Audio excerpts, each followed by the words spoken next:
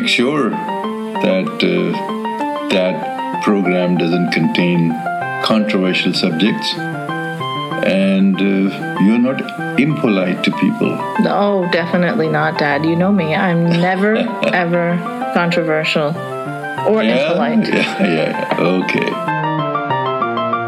Welcome to Conversations with your lovable, never pisses anyone off, never been banned from Facebook or YouTube, never been sabotaged or censored for politely expressing a difference of opinion, ex-Muslim host Aina, keeping it non-controversial.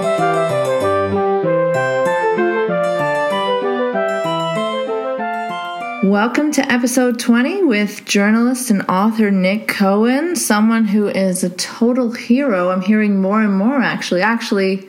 I'm hearing two different perspectives, but that's another story. But I think you're a hero. Like, I've heard some of your recent views on what's going on with the West and the rise of the far right, and I share your concerns. So I just wanted to have a discussion. So thank you very much for coming on to my show. It's my pleasure. Thank you for inviting me. So you've been saying some of the stuff that, I have wanted to say, and I guess I don't have enough of a following to be noticed when I'm saying it. So it's just like when I hear you say it, I'm like, oh my goodness, this is the clarity that we have been missing from the discussion, because I see a lot of finger pointing, especially now that, Trump is in power, and as hard as it is for me to believe that, it's a lot of, that's because the left caused him to be in power. So I wanted to talk to you a bit about that. What do you think caused Trump to be elected? Well, there's lots of things, I know. I mean, first of all, there's just boring stuff. Hillary Clinton was a terrible candidate. Right. She's got so much baggage. Some of it unfair, some of it sexist, some of it conspiracy theory. Yeah. But, you don't run in an election. There are elections you've just got to win. Yeah. Some elections, well, does it really matter if the left-wing candidate or the right-wing candidate wins? Well, in the broader scheme of things, probably not. But when you're up against people like Trump, or I would say Marine Le Pen in France, you've just got to win. Yeah. These are, it's not quite Adolf Hitler 1933, but it's sort of comparable. There are times where you've got to pull out every stop. You've got to give yourself the best chance. But the Democrats got caught up in something that's affected the left here in Britain of somehow there is a guaranteed progressive majority. Mm-hmm. So they thought they could run anyone, and Hillary Clinton, the Clinton family got it stitched up, and it turns out, well, no, there isn't a progressive majority. I mean, I'm probably blind to that same thing, too, because I thought there was no way that anybody, as bad as they could be, could lose to Trump. Like, I just didn't even think it was possible at all. Like, I was ready to be annoyed that it wasn't a landslide. Like, how can we let it get so bad that it's not a landslide win for Hillary? Even though I don't like Hillary, I don't agree with her on everything. But against Trump, I thought that there's just no chance. He's gone around bragging about assaulting women and all sorts of other things. It was still a bit of a gobsmacker, I have to say. I'm not. But, people, particularly at the moment, tend to hate their opponents. And hatred is a terrible emotion if you want to win. You've got to understand why people aren't voting for you. You've got to understand why your opponents are your opponents. And then you say, well, what can we compromise on? Mm-hmm. What can't we? And if you start thinking like that, and there are huge problems for liberal left where I am in Europe, everywhere, really, at the moment. If you start thinking like that, then you've got a better chance of winning. But, you don't go into any election thinking it doesn't matter who our candidate is, or our candidate's got all the power brokers in the Democratic Party behind her. She's scared off other people who might be better, like Joe Biden. She's, it's sewn up. It's Hillary's turn. She's entitled. She lost out in 2008. It's her turn. And it doesn't matter. We don't have to worry about that because we're bound to win whoever the candidate is. That's a disastrous way to think. Yeah. That really is a disastrous way to think. Over here, we've got, our left has just gone completely off their heads. And they just think they can have a Labour leadership. Labour is the left-wing party here in Britain, who reflects them rather than appeals to the country. And they're going to suffer historic defeats as a result of it. It's almost like people do things out of, not so much Hillary Clinton, but do things out of lifestyle preferences. They think, well, I can buy exactly the type of food I want. I can have it GM-free, organic, locally sourced, vegan. I can buy whatever music I want or listen to whatever music I want on Spotify. Why can't I have the political party that exactly suits my taste? And you can't. Politics is compromise. Yeah, that's such a good point. And I think we're all guilty of not, of kind of wishing that whatever politics, that it would actually suit our tastes more. But it is always just compromise because you can't get what you want. Well, it's a very interesting sort of dialectic or tension.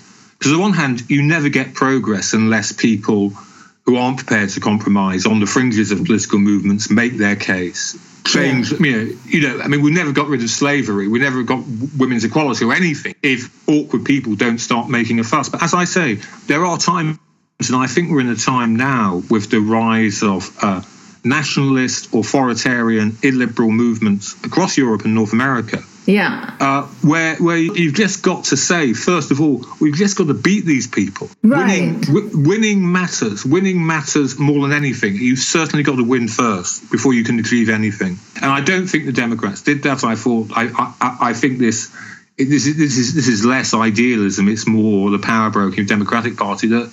American friends to me, I was asking for election, why have you chosen Hillary Clinton? She's not a good candidate. And they said, well, they just think they're going to win whoever they choose, and it's her turn. Yeah, I guess the danger of that was Trump is such a buffoon. How can anybody just lose against him? So, yeah, well, you were saying earlier, Ina, that it's the left's fault. Well, we can talk about that, but I think we ought to say something right up before we go any further of before you start blaming the left or liberals or whatever. If people vote for someone like Donald Trump, that's their responsibility. Thank you. You know what I mean? No one held a gun to their heads and made them do it. This has been it was their choice. It's so good to hear you say that because sometimes I feel like I'm in crazy town because nobody's pointing at the obvious. And always looking, and this is what we all got upset about when it happened in regards to Islamism, right? Where you can't hold the Islamists accountable, so then you start looking for other factors and start blaming the West or whatever else. That's right, yeah. But it's the same people now trying to do the same thing with Trump voters. It's like, don't blame them. Blame the people who pushed them into this situation. Well, no, I think that there can be a contribution, certainly, from the left to causing this to happen. We can get onto that, but it's. With Islamism, certainly on the European left, they were making excuses for radical Islamists that the Islamists themselves weren't making. They were so desperate to say, it's all because of Western foreign policy, and then you'd have these theocrats saying, no, we actually believe this. Yeah. We believe we're like the early companions of the Prophet. We believe in jihad. We believe in making it impossible for Muslims to live in Western countries. And then you get white Western intellectuals saying, no, yes. Don't believe them. Don't believe what they're saying. Believe whatever suits our narrative. Right. And so now you have Richard Spencer, bringing the Nazis out, and they're just a laughable little group. No one's taking them seriously. Yeah. And it's really so much of the same thing. And I find myself caught in the middle, being a liberal ex-Muslim, right? So it's sort of tough all round, really, isn't it, Ina? It really is. Every which way. You get shit from the Muslim conservatives. You get hated on by the Western left. I don't think there's a very big Muslim left to be your ally. And the white right wingers hate you as well. And they hate me as well, and they've become... Well, actually, those are enemies worth having, Ina. They all hate me too, so that's fine. Yeah, that's fine. You're a comrade. Thank you. You know what's funny is because I a couple of years ago I used to be very heavily critical of the left, and as you have been as well, right? So people misunderstand that as like you're on the side of the let's always fight the left and only the left, but this has never been my thing. So now. Yeah, exactly. So now when things have shifted politically, you're like, well, no, you need to call out the right. And it's so important that you need to that you need to take on these battles, but then people are like, well, why aren't you focusing on the left right now? But that's because politics has shifted. Well, it's not only that, it's quite interesting. So I've thought about this because I get all kinds of accusations. I thought about it quite hard. In that, if you look at, say, Sharia councils in Canada or the UK or whatever, denying rights to Muslim women, you ought to oppose it. Of course. Because you believe in universal human rights, and you believe that women's rights are their rights regardless of their skin colour or regardless of their culture. That would once have been an almost indisputable, of course, boring thing to say on the left. Over the past 20 years, it's become a thing that's not said or not said enough in most left-wing circles. But you are, when you're saying that because you believe in women's rights and you believe the rights of women are the same wherever they live, regardless of religion or colour or creed or whatever. So that's one way. But of course, there are people on the right who will join with you or be with you in that same criticism, but they're not saying it because they believe in the universal rights of women. Exactly. They're saying because they don't like foreigners, they don't like aliens, they don't like people with brown skins, they don't like people of other cultures. Yeah. And actually, what's fascinating is Trump is sort of calling them out now. Well, yeah, he's bringing them to the surface. Well, no, we're going to see what these people are made of. I mean, I keep saying there's a crisis in conservatism coming.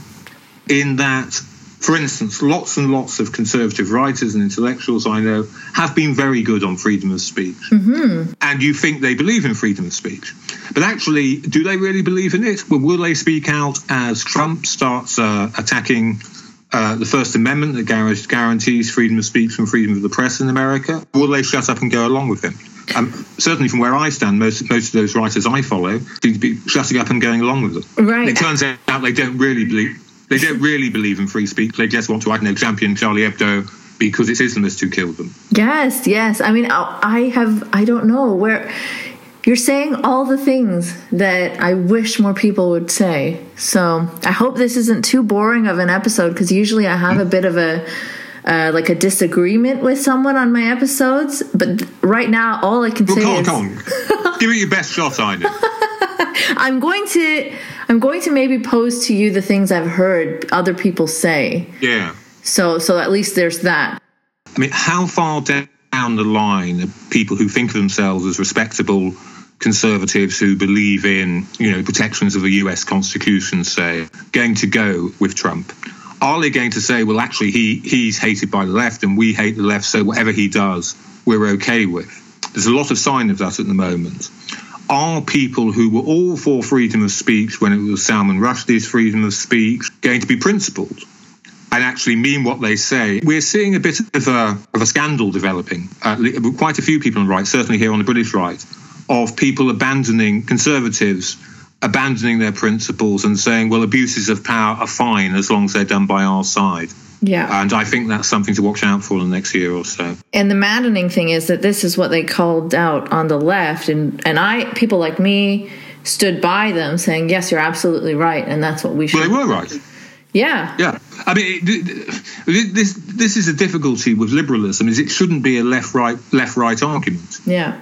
Particularly, if people, I follow John Stuart Mill, if people are not inciting violence, then they should be free to speak, and you're free to mock them, ridicule them, contradict them, do whatever you want. But certainly in the past 30 years, it has been people who call themselves liberals who have been the most keen to censor and shut up. Absolutely. Call it political correctness. It's a rather odd term. It's a rather not odd term. It's a rather tricky term. It's one of those terms you can't really escape from. And I think that has had a very bad effect, actually, on left-wing causes. Perhaps in a small way, I was saying earlier, it's the people who voted for Trump who are responsible for Trump, but has contributed to the rise of right-wing populism, this thing that people aren't free to speak. You can be arrested. You can be called up before your boss for saying the wrong thing. That has not helped liberal causes in the long run at all. Yeah, I completely agree. But I would like to see people call Trump out for asking for a safe space for Mike Pence when he goes to the theater and someone criticizes him, or for... Very politely. Yeah. Or for wanting to strip exactly. citizenship from people who burn flags, and because these very freedom of speech advocates have been downplaying it, like, oh, he's just trolling, he's just kidding around, he doesn't really mean it, or just writing puff pieces about how he's not really as harmful, or we hope he won't do the things he says he will. But yeah, I mean, it's a fascinating thing, Anya, isn't it? I mean, Conservatives are now going around saying Donald Trump's okay, you've got to respect him, because essentially he's been lying throughout his entire campaign. It's not the greatest advert for a politician you can think of, is it? Right. My fear is he hasn't been lying at all. Yeah, I mean, a lot of what he says actually just proves him right. A lot of what he does, I mean, look at the people he's picking to stand alongside him. They're terrifying, almost all of them. I want to say something quite controversial. You should believe politicians. You should believe people, on the whole. My goodness. On the whole, people don't lie about the big things. Yeah. So if a politician comes across as a narcissist, an egomaniac, a bully, a buffoon, as Trump has, there might be a reason for that. There might be a reason, because that's precisely what he is. Yeah. On the whole in politics, people in politics lie about lots of little things, their responsibility for that, why this program's failed or whatever. On the whole, though, just like people you meet in a cafe or whatever, on the whole, they are what they seem to be. On the whole, they're not pretending. And if you meet a man in the cafe and he's shouting his head off and boasting and taking offence at the smallest thing, you don't think, oh, well, he's just putting on that. You think, I want to avoid this guy. Well, how can you even be asked to take that gamble? Like, how can you be asked to hope that he's lying about everything? It's just, I know. You're gambling with a lot. And then how can you simultaneously be upset about the college kids that are thin-skinned, but be okay with the guy with the most power being thin-skinned? He's a real special snowflake, isn't he? He absolutely is, but the people that love him are the ones that mock the campus snowflakes, which is mind-boggling. Well, there is some crossover. I mean, a lot of left-wing writers quite rightly have been pointing out the past few weeks Trump's politics, Marine Le Pen's politics, Brexit politics here in Britain are a type of identity politics. Absolutely. Their white identity, their nationalist. Nationalism is an identity politics. Yeah.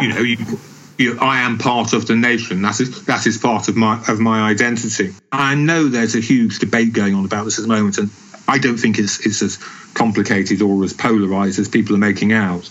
I just think that the problem with campus politics is that type of identity politics plays into the hands of the right, because they've got their own identity politics and it's more powerful in a country with a white majority. And these things always end up helping conservative causes, identity politics. They always do. I mean, you must know this as an ex-Muslim. Yeah.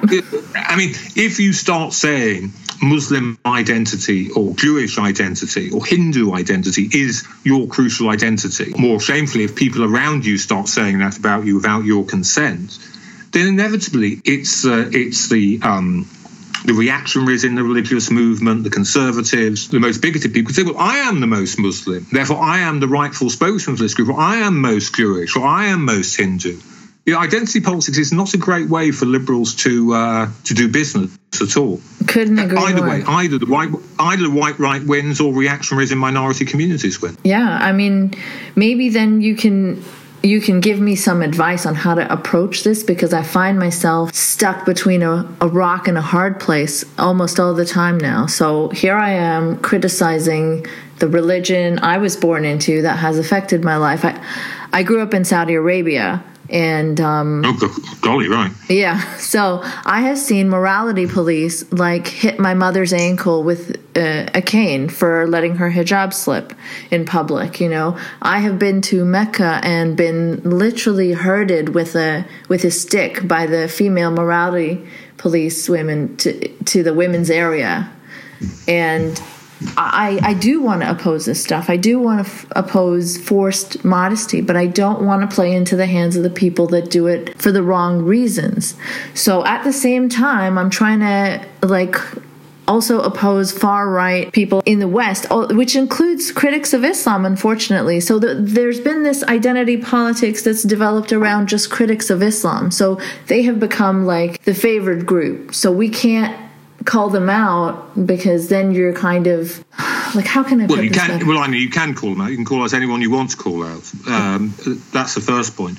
The second point is that there has been this awful failure the past 25 years of, as an immigrant to Canada from an ethnic minority, asserting what for white Canadian women our rights are so unexceptional that basically take as granted. The right to use your own intelligence, use your own mind, and give up on the faith of your childhood. Yeah. No one. There aren't undercover groups of ex-Catholics. Right. Exactly. In North America, there are undercover groups of ex-Anglicans or Jews. It's just, oh, well, I was brought up in this faith, but I got about 15, 16, and I decided I didn't believe in it. Yeah. It's almost uncontroversial thing to say. But, there has been this awful failure of the liberal left to defend people like you and to say, because those are your natural allies. I wish that they were, but they're not. You don't expect right-wingers to, on the whole, I mean, some very honourable people on the right, very honourable conservatives, but, you don't expect right-wingers to help immigrants. You don't expect right-wingers to say, hold on a second, that's a denial of her rights, or that's sexism, or that's patriarchy, or that's misogyny. That's kind of the job of the liberal left to do that, and that has been a great, great betrayal of my generation of left wing. It's a huge betrayal with consequences which I think are going to unfold for a very, very long time. It's also made them ridiculous. Yeah. I mean, just in their own terms, they're hypocrites. They've got double standards. They're absurd. They look like they don't mean what they say. And they don't understand that darker forces on the right can exploit this. Yes, like when you have feminists rallying around niqabs being a tool of empowerment. It's absurd to me coming from Saudi Arabia, where I've seen women being beaten for not being modest enough. And to see Western feminists say, well, it's simply a matter of choice. It's like wearing a hat. Well, no, it's really not the same. You don't get caned for choosing not to wear a hat. So at least acknowledge that. We had like this big niqab scandal here in Canada under the Conservative government where a niqabi did not want to remove her face veil for the citizenship oath in court, and they don't allow like face coverings in court, but she won against the federal government. And to me, that was absurd, because if you don't allow any kind of face coverings, that's a pretty simple ask. Like, your face should be visible in court. It's not bigoted. It's not xenophobic. This is how we start to make change, in my mind, if we just lay down these basic values. Yes. But then, there were some people on the far right that did exploit that. And so when they see me criticizing the niqab from an actual feminist and liberal perspective, they latch on to my message and use my message and my words. But then when I, have the same kind of criticism for illiberal ideas on the right, they're like, all of a sudden, like, how are you turning on us?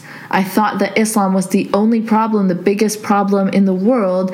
And, these other things are not a big deal. Like, how can you turn your focus away from Islam if I'm criticizing like the far right? So they've never understood me.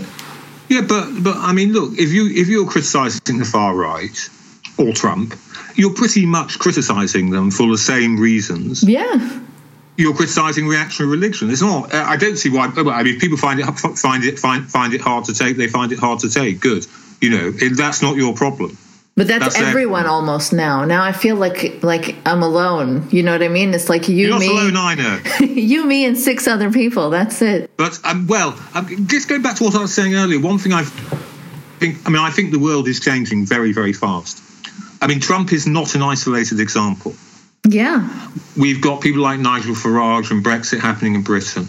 You've got Marine Le Pen doing, she could be the next president of France, who knows? It's terrifying. You've got these very nationalist authoritarian governments in Hungary, and you've got Putin in Russia, you've got Erdogan in Turkey, you've got the Philippines going again for a very populist nationalist leader, and very brutal.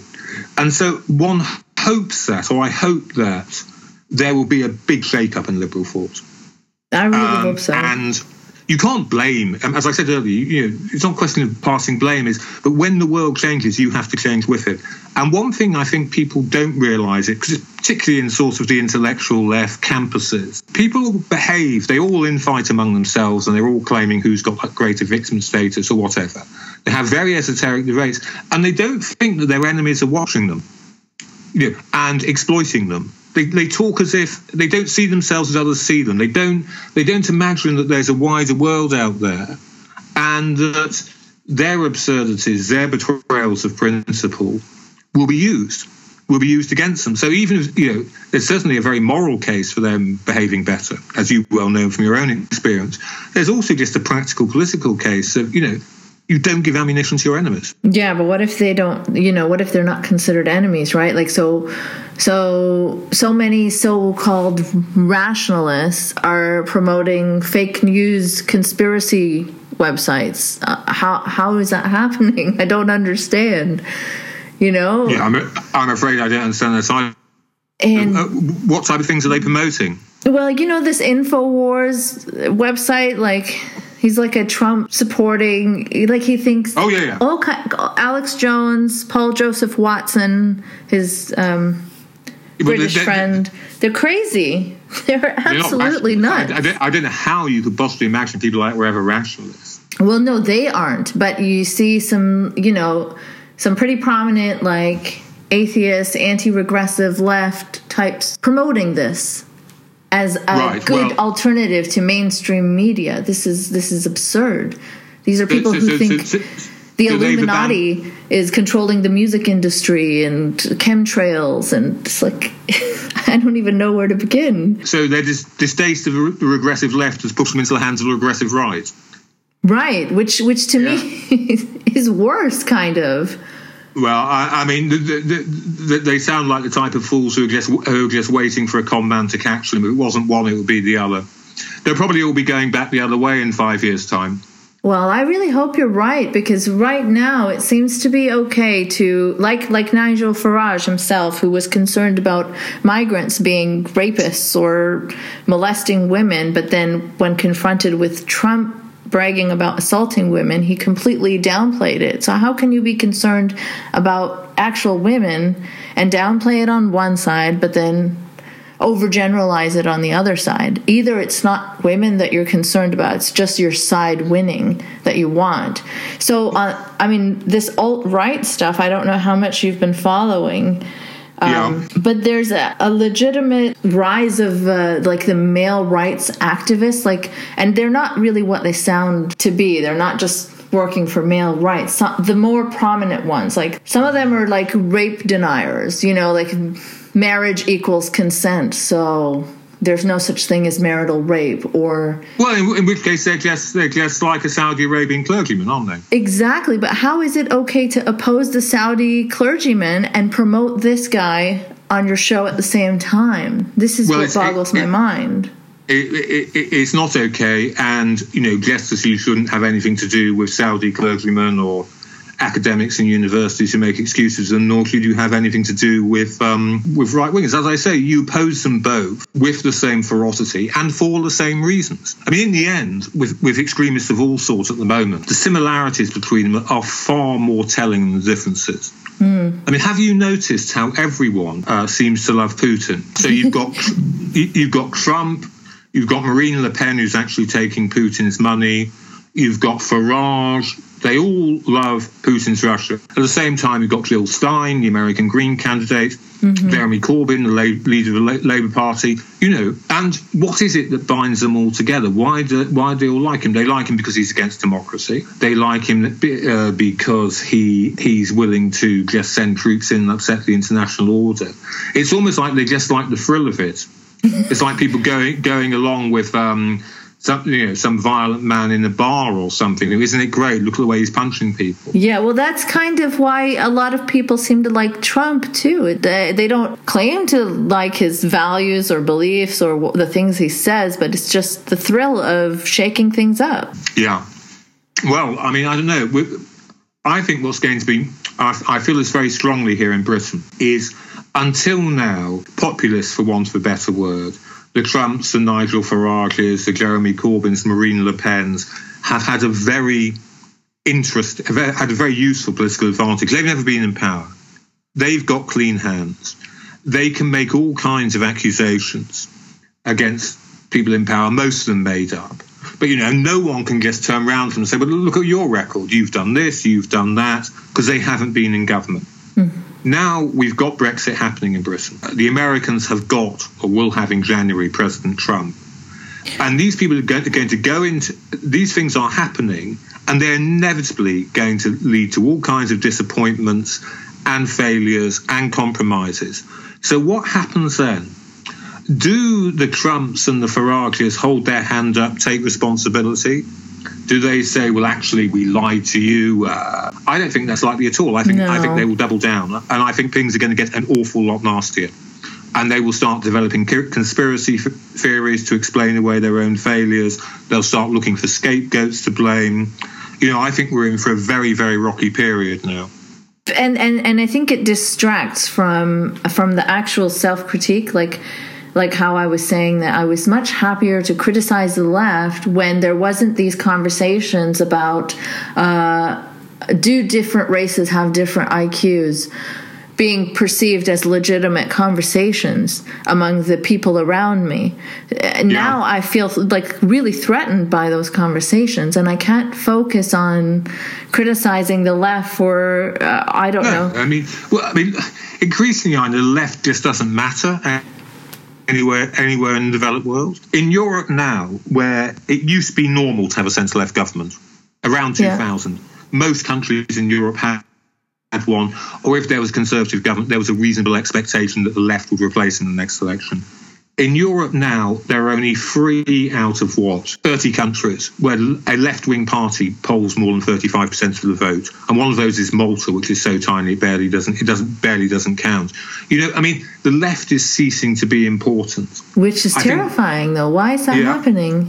Well, increasingly it's turning into countries have one party that's sort of neoliberal globalist type of conservatives, another party that's nationalist authoritarian. And that seems to be the division in politics.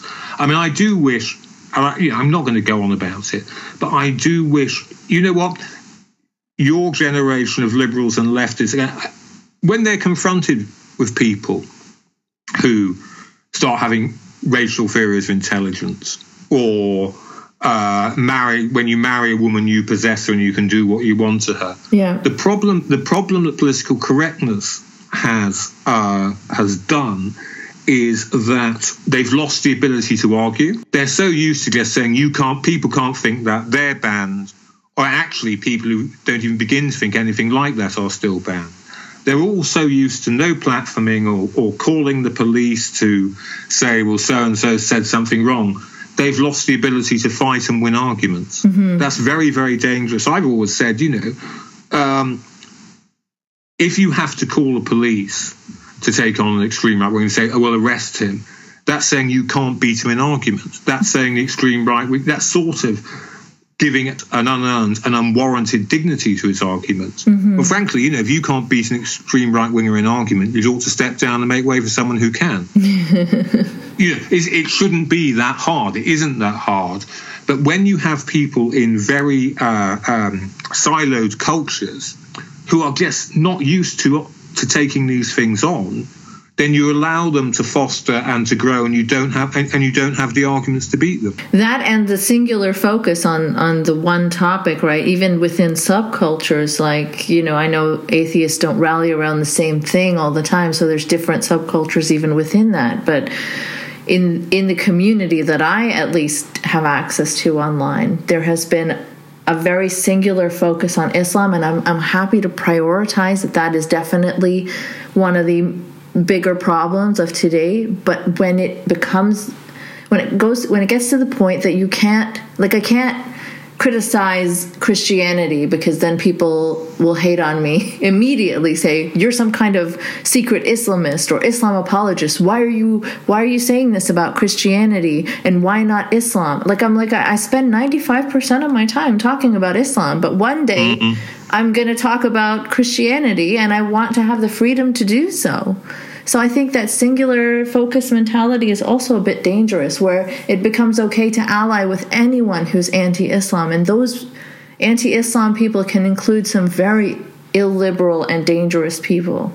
Yeah, well, outright fascists, some of them. No, I mean, it's very odd because you get this here in Britain as well.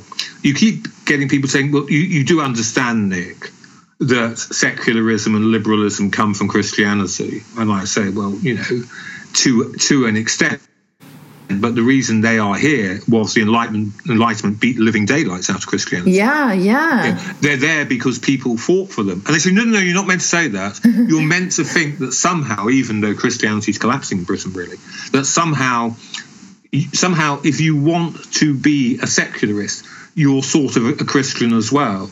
And you think, well, that's not true. What? That's not how it happens. That's not how it happened in history. That's not how it works now. But yes, I take your point about that. And again, we will see how again, part of the Trump success will be he will try and appoint judges to the Supreme Court who will be opposed to abortion on theocratic grounds, essentially. Will they be attacked with the same venom? Of course they're not. Actually, people who attack them or try to discredit them rightly are attacked instead. And that's what's upsetting to me, is that there are some more immediate dangers, like to the West itself. And that is this kind of rise of far-right politics, and people are going to immediately run and say that I'm equating Islam and jihad with Nazis, who are, you know, smaller in number and not really doing anything right now. But that's not at all what I'm doing. All I'm saying is that this threat becomes more immediate to the West because it's happening in the West. Whereas, jihadis will have the occasional attack, but they're not in government. Like some people started tweeting about how, you think Trump is bad, but Muhammad was way worse. And I'm no fan of Muhammad. I mean, hence the ex-Muslim, but he's not running for election. Well, yes, exactly. He's also from the 7th century. He's not current day. I mean, it's like you know, there's a big and rather pointless argument going on now about Trump, about Orban in Hungary, about Poland, about Marine Le Pen. And people saying, well, look, Nick, they're not actually Nazis. And I say, fine, yes, of course they're not. But that's setting the bar really very low. Really, if you're saying you cannot criticize a reactionary movement until they start invading all their neighboring countries and sending people to gas camps. So somehow, that is 99.9% of all political debate and all political argument. Bam. No, they're not Nazis, but there's an awful lot wrong with them. And they're probably going to get worse for the reason I said earlier. They will get worse because they will not accept responsibilities for the lies they've told and for the failures of their simplistic and often foolish policies. They will not accept it, and they will look for victims to blame. They'll look for scapegoats. They'll invent conspiracies. I mean, this is only just beginning, I think, both in Britain and America. Yeah, I'm scared of. There'll be, the stab in the back conspiracy. This is what happens after the Germans lose the First World War. The German army, which has been comprehensively defeated on the battlefield, its generals and right-wing politicians in Germany refused to accept they lost. They were stabbed in the back by the socialists, by the liberals, by the Jews, and the stab in the back conspiracy then goes on to fuel Hitler and the Nazis. I think there's going to be all kinds of stab in the back conspiracies about Brexit, because Brexit is, contrary to what the British people were promised, is going to be hugely complicated and miserable and difficult, and is going to cost people money and jobs. And of course, no one said at that time, and they will invent new enemies to blame it on. And I think the Trump presidency is going to be marked. Those people in the Midwest who voted for Trump because they thought he was going to bring them more jobs, will, when more jobs don't come, more when their healthcare gets worse rather than better. Trump is not going to say, "Oh hell, I lied to you, or I was over optimistic." He is going to find someone else to blame. Yeah, of course. I mean, which is why I keep going back to there's a crisis in conservatism. In that, conservatives used to be the small c conservatives used to be one who always used to say, quite rightly, you know what? People must accept responsibility for their own actions. Yes. Which is not even it's a very small c conservative thing to say, but that's true. In the end, you are accountable for what you do. But conservatives are very good at saying that about poor people on welfare, but they're not so good at saying it about themselves. They really aren't. And they will come up with every variety of voodoo history and conspiracy theory to wiggle away from the consequences of what they've done. Right. And it's funny to me that, I've seen comments floating around calling you a regressive leftist, a social justice warrior. It's the first time I've been called that. Yeah, you should check out the comment sections after you do interviews. They're quite amazing. Or maybe you shouldn't for your own. No, I'm a journalist. I'm the Guardian Observer here in London. The first rule of all journalists is never read the comments section. Right, yes. That way madness lies, I know. Yes, I know. I should not do it myself, but... Yeah, stop it at once. I'll try my best. It's good for your mental health to keep away from those places. It's so true. They're you get dark. a very dark view of humanity if you go down there. Yeah. YouTube comments are especially like the darkest corners of humanity. I don't know what's so special about YouTube, but YouTube seems to bring it out. But yeah, that's the thing. Like I for someone who's criticized the left a lot, for you to be called a regressive leftist or a social justice warrior simply because you want to call out the rise of the far right is just, I can't wrap my head around it because I've been called most things in my time. I've never been called that before, but I'm sure I better get used to it. Well, this is the new thing. This is the new thing now because you're concerned about the right. So that's what you'll be called. But all I'm doing is arguing for liberal, consistent values. I mean, that's all. And it seems to be sort of, you have to explain yourself for, hours on end to just say, look, I am against Sharia councils denying rights to women. Yeah. I am also against Donald Trump doing the same thing with what he said on abortion. Why is that even a problem? Why is anyone remotely confused about that? I'm in favour of freedom of speech for Salman Rushdie and Charlie Hebdo. I'm also in favour of freedom of speech for the Washington Post and the New York Times. Mm-hmm. Again, why is that even difficult? Because people like to pick teams. Shouldn't you be surprised if I wasn't? That would be difficult if I wasn't. Yeah, except people would probably find that more comforting because you've just picked a team and you're just going along with it. And that's the tribalism. That is the problem. Like, I don't think I fall into that as much because I am attacked from everywhere. So it's very hard for me to even pick a team if I wanted to because no team wants me. We have no natural home, I know. Yes, no team wants me. So I can't pick a team. So that's why... Well, that's not good for the political health of your society. No, not at all. Because there ought to be a strong liberalism in Canada that says, obviously, a young Saudi woman here. I'm actually Pakistani who grew up in Saudi, but yes. Forgive me, sorry. Never mind, sorry. It's okay. A young Pakistani woman in Canada who rejects theocracy, rejects misogyny. Obviously, she's going to find a welcome home among us. So it's not good for your society. It's good for you as a writer and a journalist, though, not to have a natural home, not to have a team. Because that way you write more freely. Yeah. This is a small consolation as our world goes up in flames around us, but it's good for your writing. Yes. It's so good to talk to someone else who completely is on the same page because it's so rare for me to at least experience that. I've almost not experienced that as much as I do watching your recent interviews at all. So, I mean, people have been telling me what a hero you are or what a regressive leftist you are. No, just stay with the ones who say what a hero I am. Forget about the others.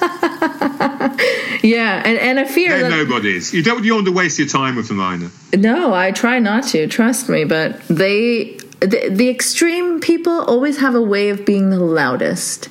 And I keep being bounced between the left that thinks everything is white supremacist, and I'm a white supremacist. There's a wonderful, she's not ex-Muslim, she's Muslim, she's a liberal Muslim woman in Britain, called Sarah Khan, who's been campaigning to try and stop radicalisation in British Asian communities. Yeah, and she's explaining what she does at some meeting, and two white women white leftists accuse her of being an Islamophobe.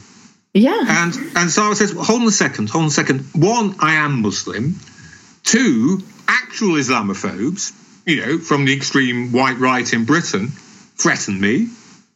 And now, at the same time, I'm attacked by you just because I'm making not difficult argument, but a principled argument. Right. This is why I stay away from the term Islamophobia, because it's just, I feel like, why can't I be disapproving of Islam? It's anti-Muslim bigotry. It's got a pretty disgraceful history, Islamophobe is a term. Yeah. Because it comes up with Khomeini and the Iranian Revolution in 1979.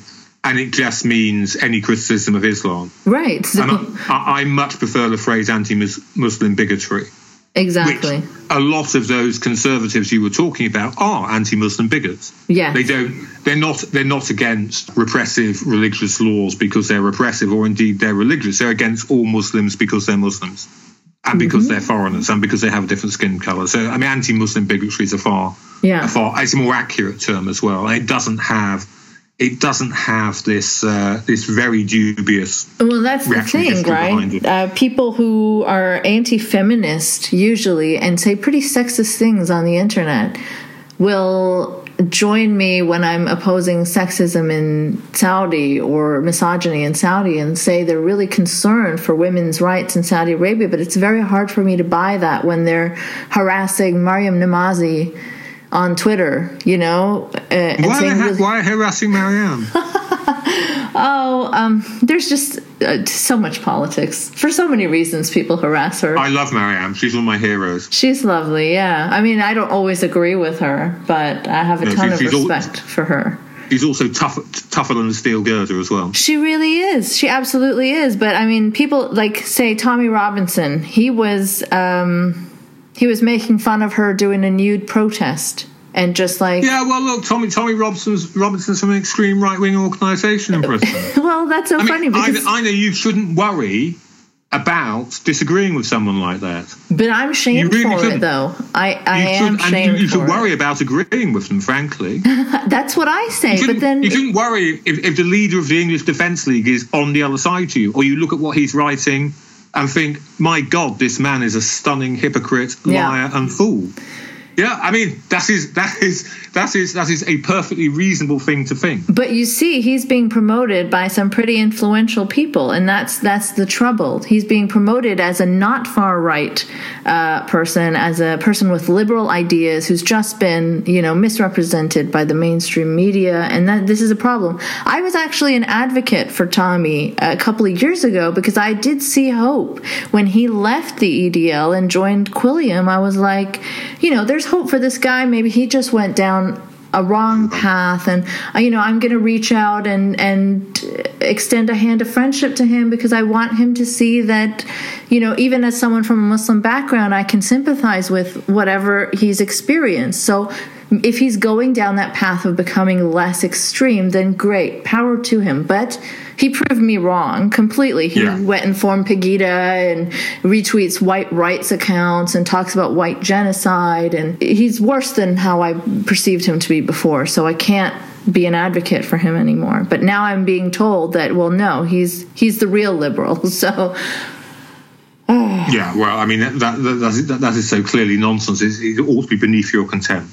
Well, these are people who have far more influence than me, so it's unfortunately that's the more popular view. Well, I think you should build your influence, build the legend. I try, but people are easily upset by me because I don't pick a team. This is the problem. Well, but I mean, here's the thing: you've got to. And I would say this to listeners of yours who are agreeing with you, and you've got to expect it to be a struggle. Oh yeah, I do. You shouldn't expect you come out which is something which is truthful and right and principled. For people all around you to suddenly start, people who've been opposing you suddenly go, oh, you know what, the scales have fallen from my eyes. Ina, I've just listened to Ina, and you know what, I've been wrong all this time, and she is absolutely right. It just doesn't work like this. I would say this, though. I do think that we are going through such a crisis, and so many old assumptions are being thrown up in the air, including the assumption of, is there still such a thing as a West? Because the West was this place of sanctuary where you could go to escape, whatever, religious persecution or what have you. Is that still the safe place it once was? All these assumptions being thrown up in the air. Yeah. And you cannot, whatever happens historically, people's preconceptions, people's opinions are going to have to change to meet a new reality. It would be astonishing if people just carried on as a way before. I'm not saying that what will come in future will be better. It may be worse. But some of the people who you feel in the middle class social justice warrior university left in Canada have so let you and people like you down. You would hope they would change, or at least start thinking again, rather than just doubling down on what they've been doing for the past decade. Yeah, I mean, what would it take, though? I don't know. I feel like, in some sense, Trump can unify the left, because then there's this new focus, and everybody can see that is a problem. At least on the left, most people can see that Trump is a problem. And if that's not unifying, if that doesn't bring out your inner liberal, then I don't know what will. Yeah, well, it'd be interesting to see. I mean, in America, they seem to be all over the place at the moment. We'll see. Yeah. It's funny. I interviewed a conservative Muslim Trump supporter, and wow. Yeah, she was a very interesting person to talk to, but she didn't pretend to be liberal in any way. She really liked Trump because of his views on abortion and LGBT. So because she didn't like other people having those rights, she was okay overlooking Trump's stances kind of on Muslims and hoping... This is what's been so weird about the past couple of decades. I know there are reasons for it, protecting my race and whatever, but, if I were to show you an article defending a movement that wanted to subjugate women, kill homosexuals, kill Jews, kill any Muslim who of his or her own free will decided to abandon their religion or change their religion, and say, look, Ina, here's this piece. I want you to guess what type of paper it's from, what type of newspaper it's from. You would say, well, obviously, Nick, that's from a left-wing newspaper, not a right-wing newspaper. And we're so used to that, we don't think just how utterly weird it is. So obviously, religious conservatives are going to quite like candidates who are, against abortion, against women's rights, against homosexuality. That is a normal right-wing thing to happen. Yeah. What's been so odd about the past generation is, if you like, left and right have been standing on their heads. Yeah. Now, hopefully, and I'm being far too optimistic for my own good, and you'll probably throw these words back in my face in a year or so's time. I just hope that some people just start to change a bit now because of the scale of the crisis that's upon us. I really hope so. I mean, I can already predict that you've probably upset some of the listeners by saying that what did you say? Christianity was dismantling the UK? The point I was making was, you were saying, you're told off for attacking Christianity. Yeah. And I was saying there's this story around, which is everywhere really, that we are liberal, we are secular because of our Christian heritage. And the point I made is, well, look, the reason we are secular and liberal is that the Enlightenment beat the living daylights out of Christianity. It stopped it being theocratic. It stopped people having to pay money to the church, come what may. It stopped people being tortured to death for being heretics. These things were fought over. Yeah. And the only reason Christianity, and to a lesser extent Judaism, are basically civilized at the moment is they were made to be. Yeah. People force. So that's despite Christianity, not because of it. It's despite the theocratic elements of Christianity and Judaism. There are there always were liberal Christians and liberal Jews, just so are liberal Muslims now. But the notion that this was not a painful and political process and struggle is just historically absurd. Right, but why mention it at all is what some people would say, right? Why focus on that? Why bring it up? Why not only focus on jihad and Islam? Well, I think people should focus on jihad and Islam if that is what's threatening. But the reason you are, to go back to universal principles, is the reason you are against them is that you believe in secularism. You don't believe in anyone claiming a divine mandate to oppress or to censor or to have, in your case, some kind of inquisition into whether you have the right as an adult woman to change your faith or leave your faith. And when you see, again, people using divine mandates to restrict other people's rights, you attack those too, whether they are Christians, whether they're Jews, whether they're Hindus. Right, it's just being consistency. Yeah, exactly. So I don't know why people are upset by it. Well, I mean, I think what they are upset by is, are they opposed to Islamism, as they say they are, or are they really just anti-Muslim bigots? Right. It's your whole principled thing, right? Are you principled in not latching onto something simply because it's anti-Islam, just like how you want the left to be principled to not latch onto something simply because it's anti-West, which is what the left does with Islamists, right? So if we can criticize that, then we can criticize this in the same way. And I don't know why it's so hard for people to follow this through consistently. It's not a problem at all. Not a problem at all. Yeah, you should be able to do it in your sleep soon, Ina. Yeah, I hope so. Without being, beaten down on Twitter. But yeah, that's the perils of... The mute button is a wonderful invention. It really is. But freedom of speech, Nick, what kind of... No, I'm just kidding. But that's what I get thrown at me all the time. That I can't mute or block or curate my content in any way, because then I'm an enemy of freedom of speech. No. You'd be an enemy of freedom of speech if people who disagreed with you sent a squad of trained hitmen round to take them out. That's being against freedom of speech. Or try to pass a law. Yeah, freedom of speech, there is no right under freedom of speech that means you have to listen to idiots. Right, so where do you fall on this... listen to idiots. On this Milo Yiannopoulos being banned from Twitter thing? Because... It's up to Twitter who it has or has on. Right? That's what I think too. It's their product. Twitter's just a private company. He's under no obligation to have me, you, or anyone else on. If I start whipping up online hate groups to attack you or someone else, then Twitter's perfectly entitled to say, well, we don't want you here. Yeah. His freedom of speech hasn't been taken away. I think people don't understand freedom of speech. They seem to conflate it with freedom from criticism, like people did this with the Trump voters as well. They called it vote shaming. So it's a strange term. Like, you can't hold them accountable for people that they voted for. Like, don't judge them on their choice to vote for Trump. Why? You're so right on that. You're so right on that.